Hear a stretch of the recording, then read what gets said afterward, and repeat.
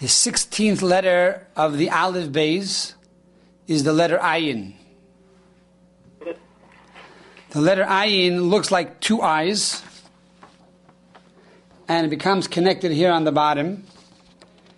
This represents the chiasma, which is the optical nerve center that interprets visual impulses. In other words, our two eyes don't really see. Our two eyes are more like a lens. The actual vision takes place in the back of our head, where the two optical nerves meet, which is called the chiasma. Now, this concept is very interesting because it really answers a fundamental question. In the Torah it says, you shall put the tefillin between your eyes.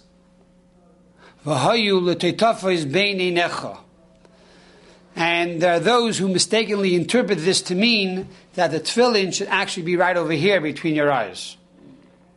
Now we know when Moses gave the Torah, he also gave the oral law, the interpretation of the Torah, and there he explained that between your eyes means it should be over here on top, at the end of your hairline, on top of the soft part of the brain of a baby's head.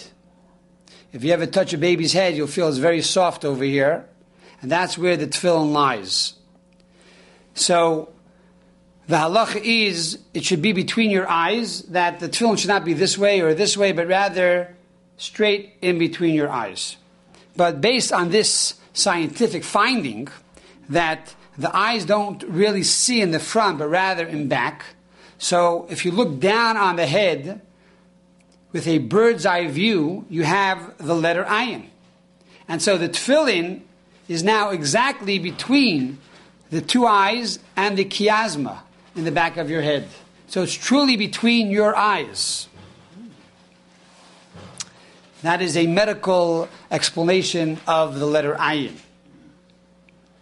Now, the Ayin, like most letters in the Torah, are written in the middle script, or intermediate script. But there are also large and small ayin. Like all the other letters in the Torah, that throughout the 24 books of the Torah, you'll find that the letter is written at least once in the large and once in the small. Now, the large ayin is written by the Shema. The Shema Yisrael, Hashem Elokeinu Hashem Echad, right? We say this at least twice a day. We put our hands over our eyes. We say, Shema Yisrael, hear, O Israel, God is our Lord, God is one. The word Shema here has the large ayin. In a Sefer Torah, in a Torah scroll, it's written with a large ayin. And the question is why? And we find that the Tzemach Tzedek says that the large ayin is really an antidote to the ayin tuluya. There is an ayin in the book of Psalms, chapter 80. It says over there, Chazir miyar, the boar, the wild boar of the forest ravages the vine of Israel. The word ya'ar, which means forest, is spelled with an ayin. And that ayin is called an ayin tuluya. It's a hanging ayin. It's above the line. It's hanging because it's tentative, says the Tzemach Tzedek. And Rashi explains this because Rashi says that it is tentative on the actions of the Jewish people. If the Jewish people will do the will of God, then the ayin will be transformed into an aleph. But if the Jewish people will not do the Torah, then the ayin will remain the ayin. What's the difference between the aleph or the ayin? If you spell ya'ar with an aleph instead of an ayin, it means the word river. But ya'ar with an ayin means the forest. A wild boar in the forest is very dangerous. It's going to ravage the vine of Israel. But a wild boar in the river cannot do anything. It's in the river. And therefore, by saying the Shema, we have the ability to transform this wild boar of the forest into the wild boar of the river, and now it has no power over the Jewish people. Now, in practical terms, what does this mean?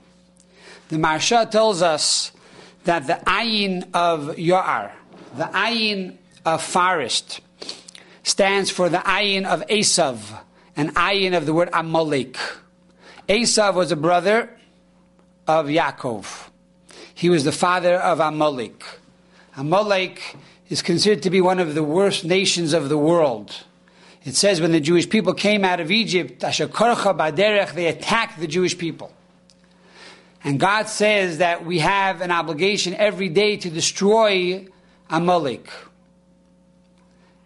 Why is Amalek so bad? What does Amalek represent?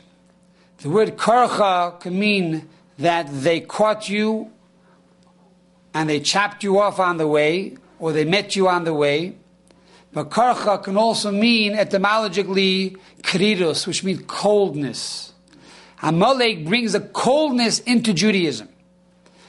They say like this, look, I'm your brother. Esav was your brother. We know the Torah. You guys are taking the Torah too seriously, too passionate about it. Chill out, relax, cool down. Don't take it so literally.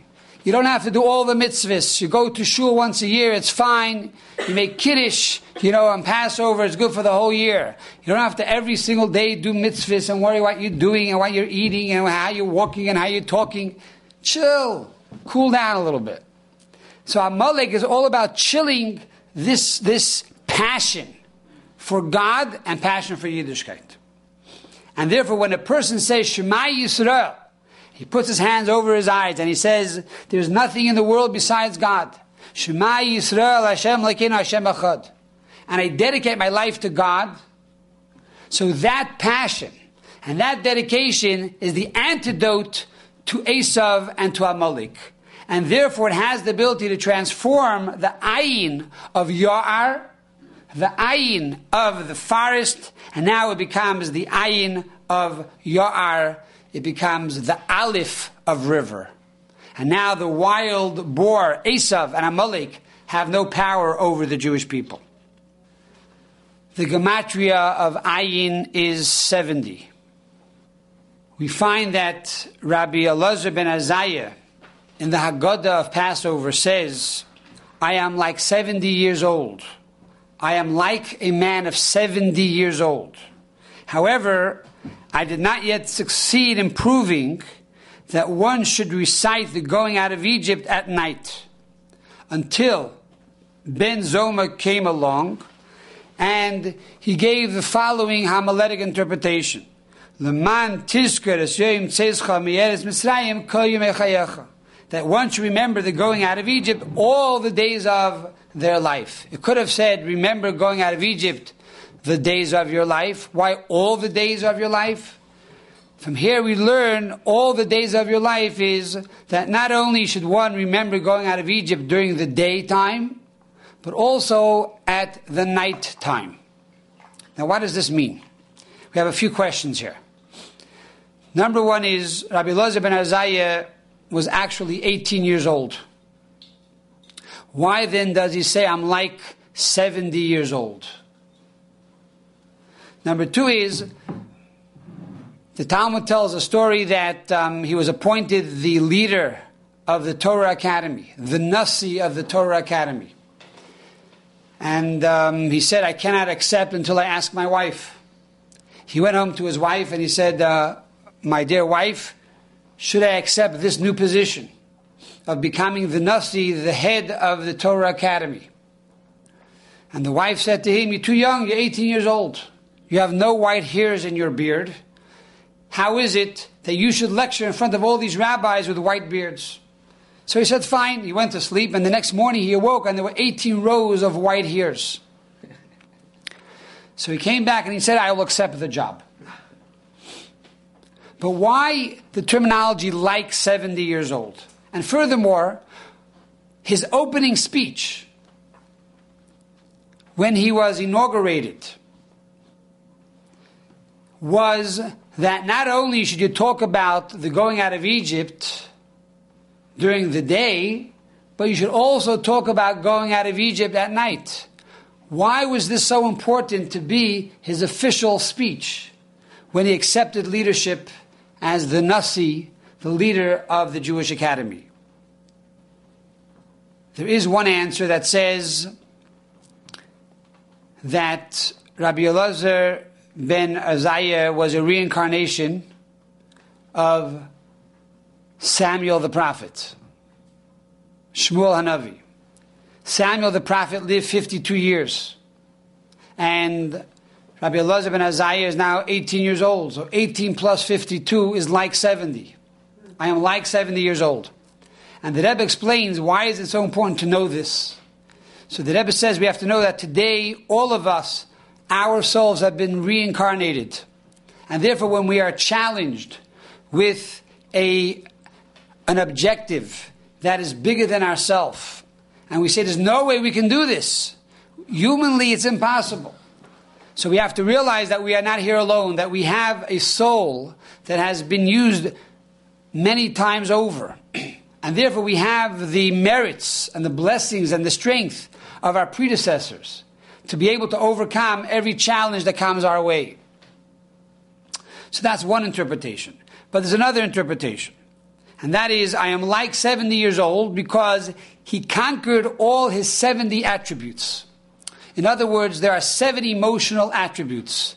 Chesed, kindness, gevura, severity, tiferes, mercy, etc., etc.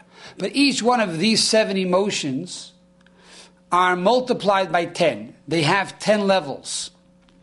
So if a person has conquered and mastered all of these 7 emotional levels, he now is like 70 years old. He has mastered all 70 aspects of his attributes.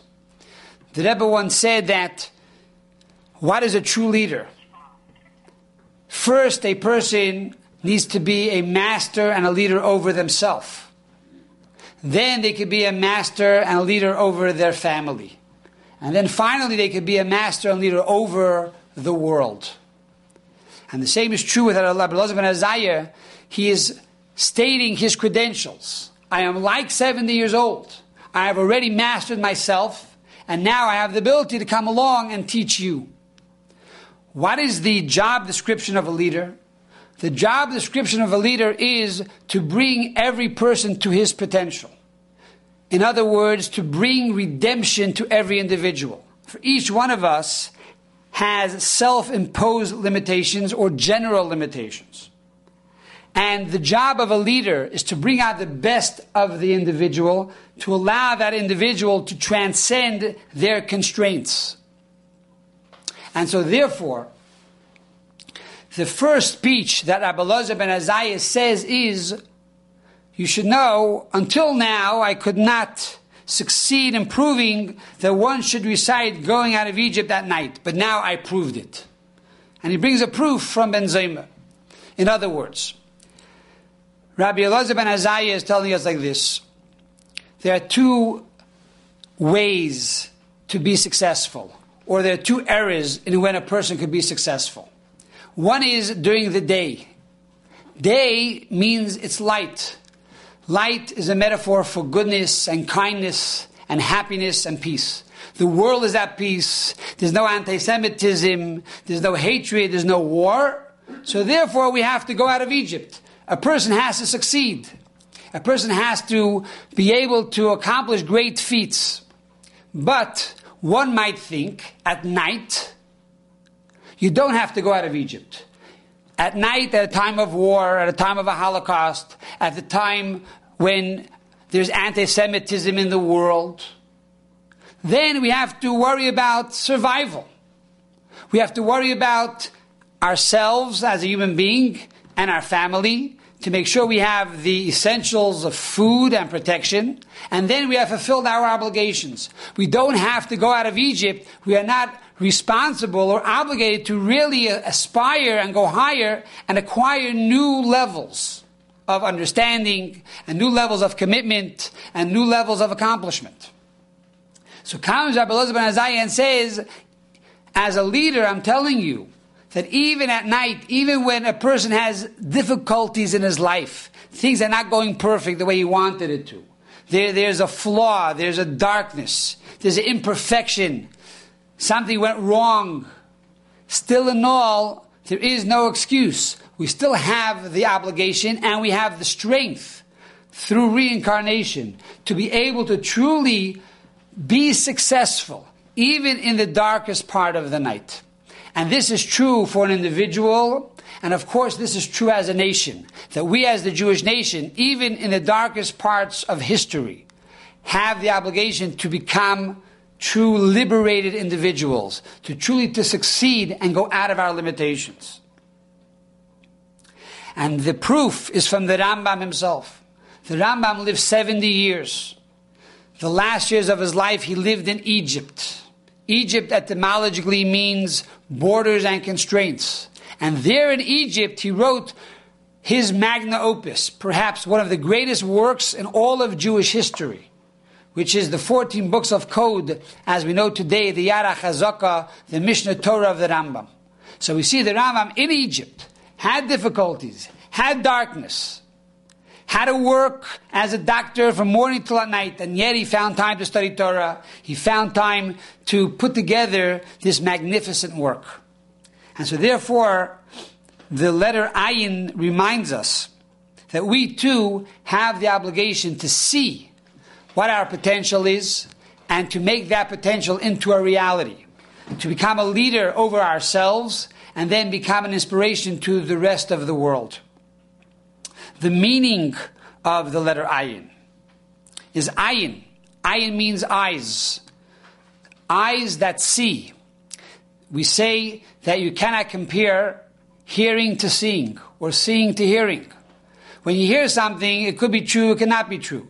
But when you see it with your own eyes, nothing in the world can change your opinion. Seeing is believing. And so, that is also the connection with the number 16. Ayin is the 16th letter in the alphabet, in the Aleph Beis, because 16 in Kabbalah is the number of connection. When you see something, you are truly connected with the object that you see. So, Ayin means eyes, and Ayin also can mean Ezer, which means support. That God is my support. Elazar ben Azariah. Elazar means Kael Ezer. God is my salvation. And the son of Azariah. Again, God is the salvation. So Ayin means to see the truth, to see your potential, and at the same time to see and realize that who is the one that will give you your salvation? Who is the one that will give you the strength to overcome all of these difficulties of the darkness of the night, of your personal Egypt? That comes from God himself. And when you see that God is there with you together, then there's no challenge that is too big, there's no mountain that is too large, and there's no difficulty that is too hard. And with the Ayin, we have the ability to say, Shema Yisrael, Hashem Elokeinu, Hashem Echad.